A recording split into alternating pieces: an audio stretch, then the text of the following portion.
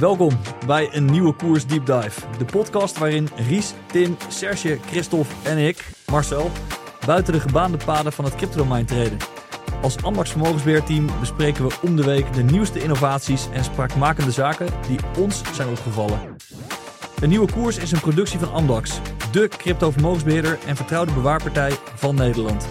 Ga voor meer informatie naar amdax.com. Voordat we losgaan, eerst even kort een disclaimer.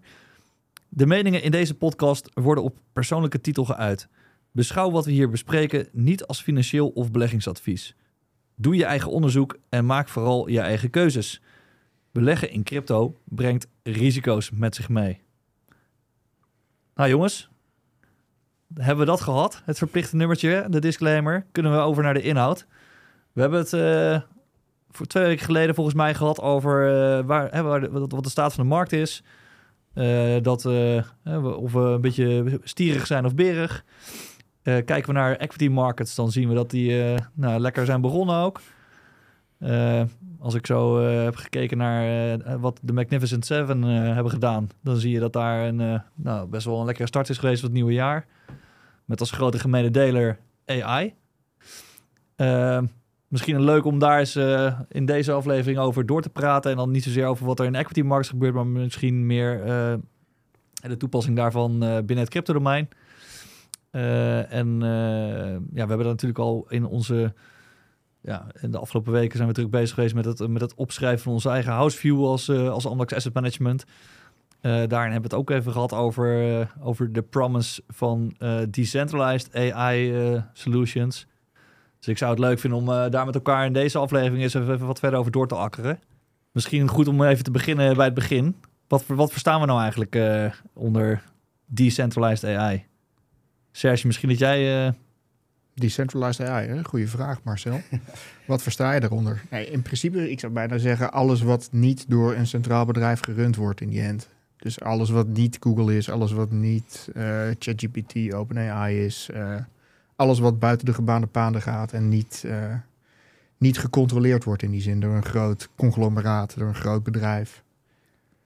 Ik denk dat dat een redelijke definitie is. Maar ik zie Ries kijken. Ja, zou je dan alleen kijken naar de uitvoering of ook het model zelf? Want je kan in principe, als je een open source model hebt die wel wordt gerund door een groot bedrijf, zeg maar, is het dan nog gedecentraliseerde AI of juist niet?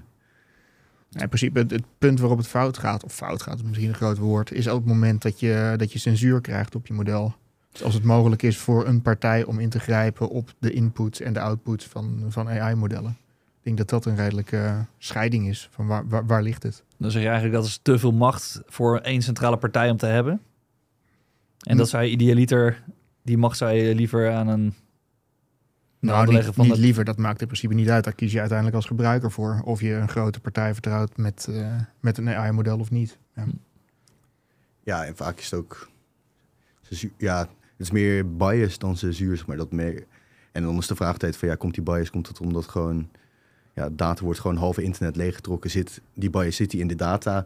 Of zijn ze inderdaad, terwijl ze het model gaan fine-tunen, kiezen ze dan voor dat ze een bepaald soort antwoorden liever hebben dan andere antwoorden? En ik denk vooral bij die tweede, dat daar potentie ligt voor gedecentraliseerde modellen. Dat je eigenlijk gewoon zegt van hier is een getraind model, maar er is nog niks aan gefine-tuned. Dat kan je lekker zelf doen. Dan kan je precies krijgen zoals je wilt. Kan je precies zeggen van ik wil dat die specifiek dit goed kan of dit goed kan. En dat daar de grootste potentie ligt voor gedecentraliseerde modellen. Dat je dan eigenlijk precies kan krijgen wat je wil en dat iedereen dat voor zichzelf kan regelen. Ja, en ik denk, we zijn begonnen eigenlijk met een beetje het uit elkaar trekken van wat is nou eigenlijk decentralized AI? Is het alleen maar, zijn het de modellen, is het de opslag? Waar hebben we het nou eigenlijk over?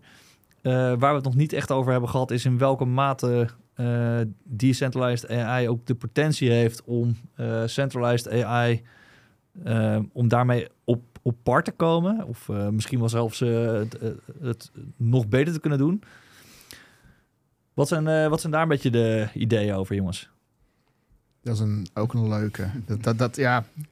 Die is een beetje in de eye of the beholder. Het ligt ook uiteindelijk aan wat je als gebruiker het meest waardeert. Wil jij een goedkoop, efficiënt model wat je voor weinig geld kan afnemen ergens, dan is het logisch om dat gecentraliseerd te doen. Gestandaardiseerd, gecentraliseerd, dan heb je de meest efficiënte gebruik van je computerkracht. En als je wat meer niche, wat meer gespecialiseerde modellen wilt, dan zou ik me kunnen voorstellen dat gedecentraliseerd op een gegeven moment een beter alternatief kan bieden. Ja, en het is natuurlijk, zeg maar, als je een model dat echt, zeg maar, top of the line is, best van het beste, hij kan relatief veel, zeg maar, kan veel talen, kan van alles, zeg maar, dan is het al snel lastig als je dat zelf bijvoorbeeld wil runnen, omdat het gewoon, daar heb je gewoon hele grote modellen. Op dit moment tenminste heb je daar gewoon hele grote modellen voor nodig. En die hardware, die kosten zijn gewoon zo hoog, dat kan bijna niet, dat moet bijna door een gecentraliseerde partij worden gedaan. Maar als je zegt van, ik wil juist modellen die iedereen kan draaien, die je gewoon op je laptopje kan doen, en dat vind ik juist goed, ja, dan is decentraliseerde en open source modellen juist perfect. Want je merkt dat die juist ervoor gaan om te zorgen dat modellen kleiner worden, dat je minder goede hardware nodig hebt om ze te runnen, dat ze sneller zijn, goedkoper. En ik denk daar dus die niche, dat je daar een hele grote potentie ziet voor gedecentraliseerde modellen. Maar als je echt een model wat het heel veel kan, heel breed is en heel goed, dan denk ik wel dat dat lastig wordt. Maar die gedecentraliseerde hardware, dat zou toch ook een mogelijke oplossing kunnen zijn? Je hebt het over, je hebt best wel wat behoorlijke hardware nodig, maar ook dat zou je gedecentraliseerd kunnen aanvliegen. Ja, maar nee. Maar dan, de famous ja, maar nee. Ja, de classic. Want het probleem is een beetje dat in zulke gevallen, als je echt veel hardware nodig hebt, dan is een klein beetje overhead gaat opeens heel grote kosten lopen. Zeg maar. Als je een klein procentje minder goed bent, zeg maar, ja, dat maakt op een gegeven moment op schaal maakt het heel veel uit. Dus als je het echt gedecentraliseerd zou willen, dan heb je het eigenlijk over dat verschillende mensen of verschillende partijen de potentie van die hardware kunnen leveren, dat je die kan gebruiken. Maar dat betekent ook dat al die hardware wel verspreid over de verschillende plekken, die moeten ook met elkaar kunnen samenwerken. En die overhead, dat kan best ervoor zorgen dat het gewoon net niet optimaal is. Daardoor net die potentie wat mist. En misschien als je als voorbeeld, GPT-4 neemt. Ja. Daar zit 54 gig aan data achter. Qua corpus wat ingelezen wordt, give or take. Volgens mij gig. Ja, weinig hè? Oh, Ik zou behoorlijk, eerder TB misschien gecomprimeerd. Maar. Ja, dat is ook. Maar wat je dan moet doen, je moet je voorstellen, je gaat dat decentraliseren. Dat ga je dus verspreiden over honderden servers. Die servers moeten constant met elkaar in connectie staan. Die moeten met elkaar praten. De data moet heen en weer geshutteld worden. Er moet gevalideerd worden of de resultaten van je berekeningen kloppen. Als je dat op afstand gaat doen, dus als niet al die servers bijvoorbeeld in één ruimte zitten en niet co-located zijn, dan wordt dat een behoorlijke overhead qua data, transport, qua validatieslagen. Daar moet best wel wat extra gebeuren, wil je dezelfde efficiëntie kunnen bereiken uiteindelijk. Je hebt heel veel extra stappen en heel veel extra slack in je systeem zitten om het te kunnen draaien. Ik wil niet zeggen dat het niet kan. Dat is weer wat anders. Alleen je hebt per definitie bijna wel wat overhead zitten in je trainingfase in ieder geval. Ja. Juist. En als het helemaal getraind is, dan kan je draaien waar je wil. Dat maakt niet meer uit. Maar op je trainingsfase is daar wel echt is lastig, zeg maar. Klopt, maar ik denk eigenlijk dat die trainingsfase dat het minst relevant is om gedecentraliseerd te hebben. Omdat, zeg maar, vaak publiceren ze gewoon, zeg maar, deze data hebben we gebruikt. En dat is meestal best wel standaard data, gewoon het halve internet. Dit hebben we gedaan om, zeg maar, te filteren. En dat hebben we erin gedaan, zeg maar. Ja. Als je dat weet. En ze bijvoorbeeld toen ChatGPT net was gelanceerd. Facebook doet eigenlijk niet zoveel met AI. Dus die hebben toen gezegd van, wij gaan zelf een model runnen. Gaan we trainen. En we zetten het gewoon op internet. Hier, jullie mogen het hebben. Want ja, ze verdienen toch niks aan. Dus zorg maar dat die mode zo klein mogelijk wordt. Als je zo'n model hebt, ik denk dat die stap daarna decentraliseren veel relevanter is dan die eerste stap. Goeie. Dus je zegt eigenlijk het decentraliseren van je output, zeg maar. Ja, en het fine-tunen, zeg maar. Dus juist. Van, je hebt een basismodel, maar dit is nog net niet goed. Zeg maar, alles is die nog net niet goed. Maar als je die dan nog even die fine-tuning doet, dat hij bijvoorbeeld heel goed instructie kan opvolgen, of dat hij heel goed iets kan opzoeken.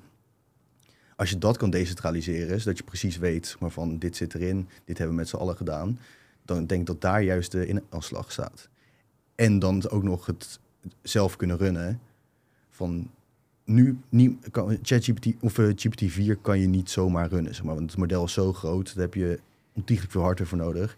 Dat kan niet iedereen. Dus als je juist die modellen kan hebben die op een laptopje of gewoon op een normale PC gerund kan worden, en daar ook heel veel potentie zit. Want dan kan iedereen het zelf runnen, kan iedereen ook, zeg maar, er kan niet de toegang opeens worden ontzegd tot die informatie of tot die gebruik. Ja, en de vraag is dan een beetje van, wat is er dan de betere van de twee? Is dat zeg maar een leger aan PhD'ers hebben die zeg maar bij één organisatie continu bezig zijn om die modellen te fine-tunen en het beste model neer te leggen, om daarmee zeg maar de beste output te genereren? Of denk je dat het beter werkt door dat op een gedecentraliseerde manier aan te pakken en met de juiste incentivation schemes de beste denkers aan te trekken om op die manier een grotere reach te hebben naar de intellectual capacity die je nodig hebt om die modellen zeg maar tot hoogst niveau te brengen? Ja, die laatste zal in ieder geval een bredere basis aan meningen met zich meedragen, zeg maar. Iets gediversifieerder publiek. En zeker als je incentive scheme interessant genoeg is. En ik denk dat we dan ook het brugje naar crypto kunnen slaan. Dan heb je potentieel een heel interessant project. Ja, en de vraag is natuurlijk, wat is je doel? Zeg maar, heel gediversifieerd zal niet het allerbeste model waarschijnlijk ontwerpen. Want, zeg maar, en dan is weer wat is allerbest. Ja, klopt. Zeg maar, als je zegt GPT-4 is het best, want die doet het op de meeste metrics doet hij het beste. Ja, als dat je doel is, dan heb ik er een beetje hard hoofd in dat je dat op een decentrale manier gaat lukken.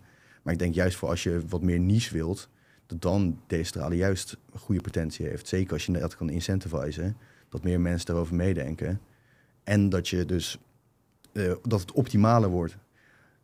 Want je hebt niet die potentie om het 700 miljard parameters te runnen. Why not?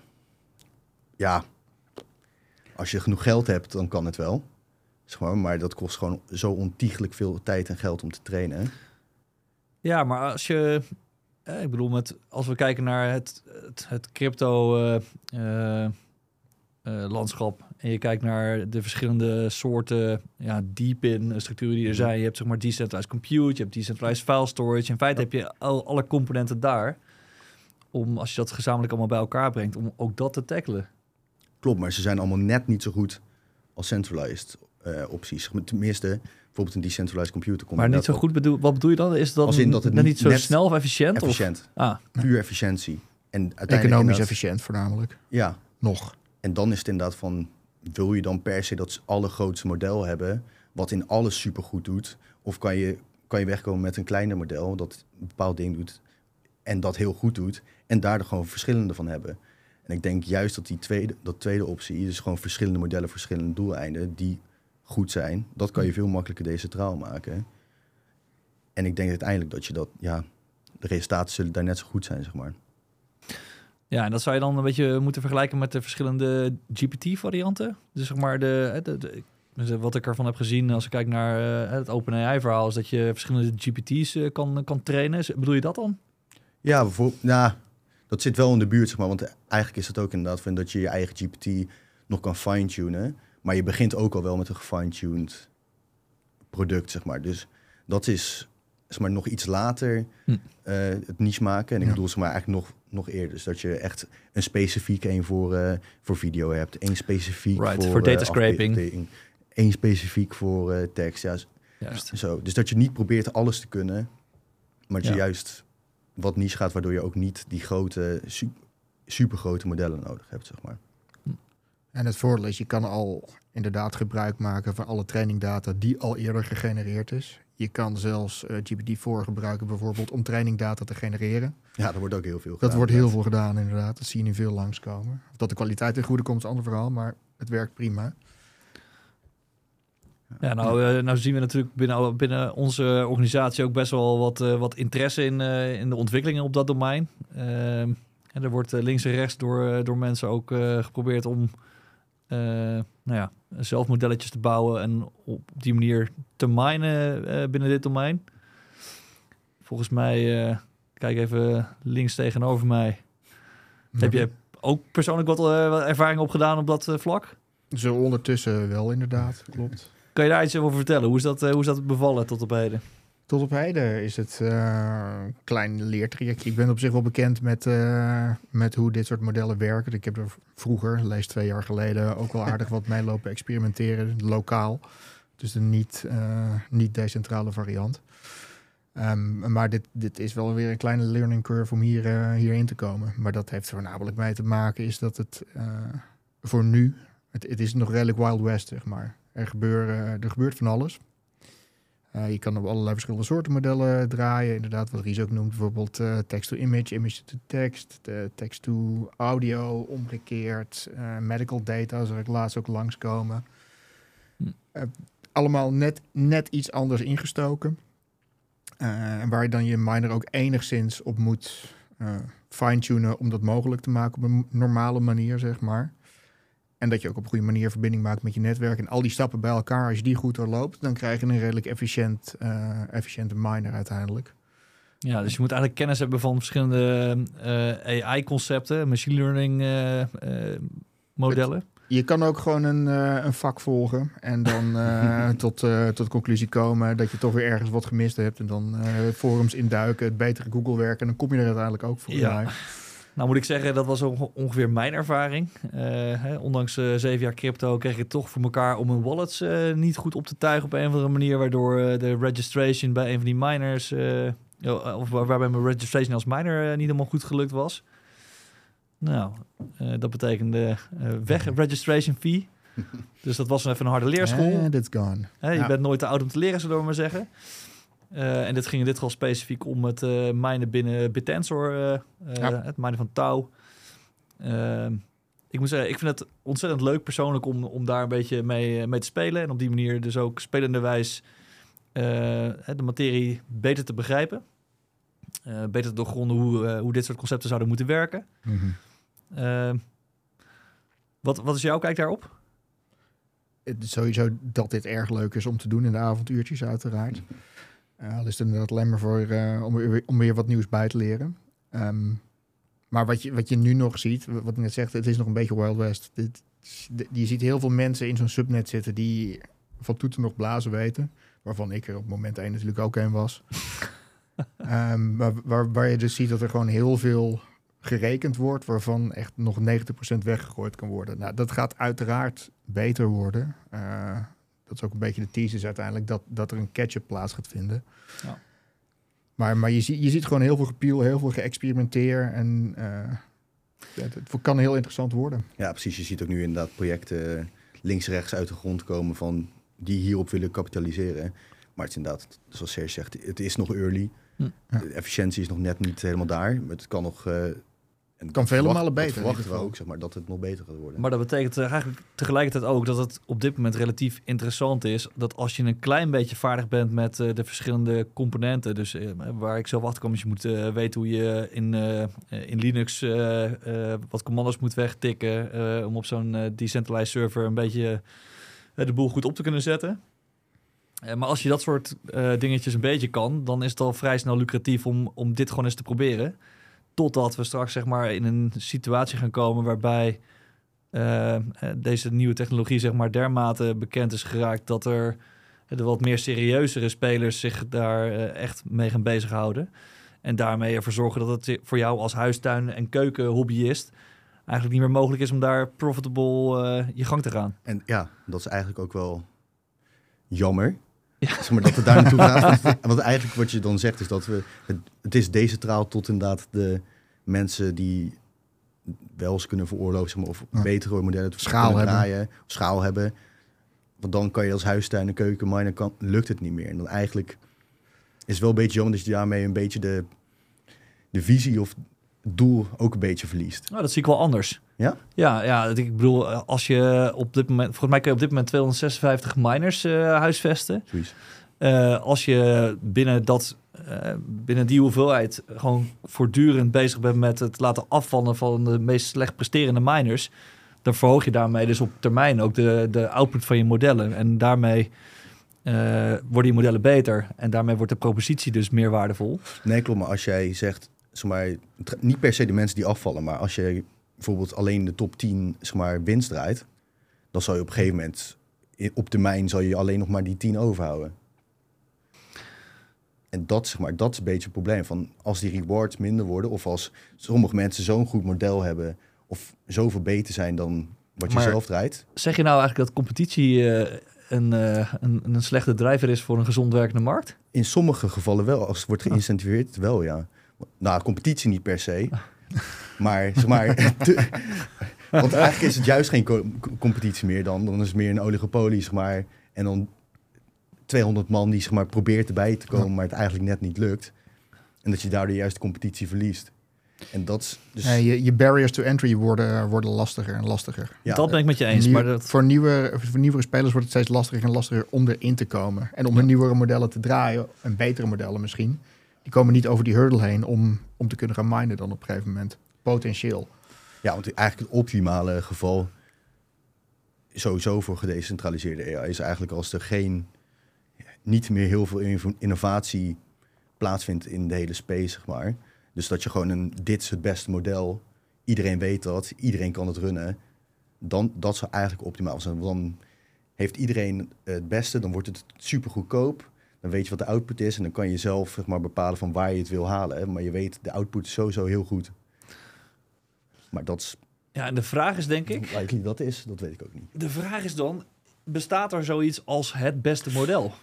Of blijven er altijd iteraties daar, zeg maar, die net weer zorgen voor een kleine incrementele verbetering en daardoor dus voortdurend, zeg maar, het niveau weten op te krikken? Ja, dat hangt denk ik een beetje af van het type model wat je hebt. En als je bijvoorbeeld audio to tekst hebt, ja, je weet wat de tekst is, weet je. Mm-hmm. Die kan je gewoon benchmarken, die is gewoon 100% zeker. Fair point. Een uitkomst van een LLM, van bijvoorbeeld ChatGPT, ja, als je 1 prompt geeft, hij kan die verschillende uitkomsten geven. Hoe ga je beoordelen wat goed is? Maar misschien even terug naar jouw voorbeeld, hè, van image to text. Je weet wat dan, of audio to text. Je weet wat op een gegeven moment het juiste antwoord is. Maar de vraag is, ben je in staat dan om als miner een model neer te leggen dat in 100% van de gevallen een juiste score weet te behalen? Dat lijkt me op dit moment nog vrij onwaarschijnlijk dat je dat van elkaar krijgt. Dat ligt ook aan hoe je het valideert. Het ligt aan de data die je erin steekt en de data waarmee je valideert uiteindelijk. Want je weet, die 100% weet je niet, per definitie.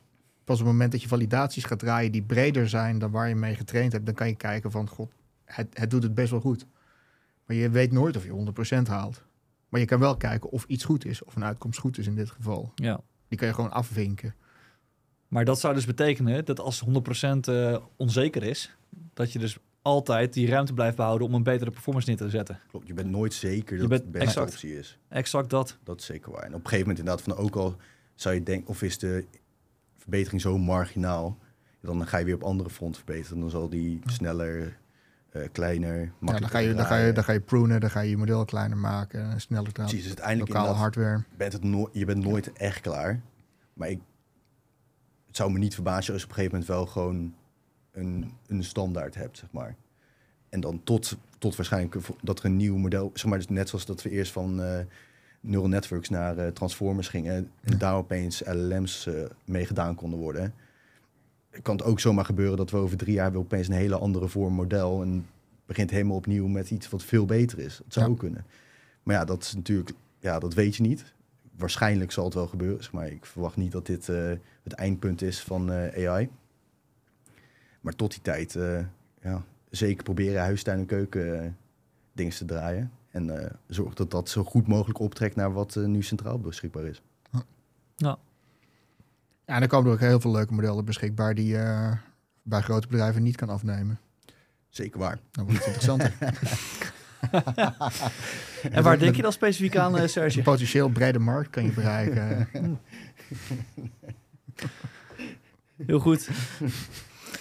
Nou jongens, volgens mij hebben we lang genoeg gestoeid over deze materie. Ik denk dat we ook langzamerhand richting het einde toe bewegen van deze opname van een nieuwe koers.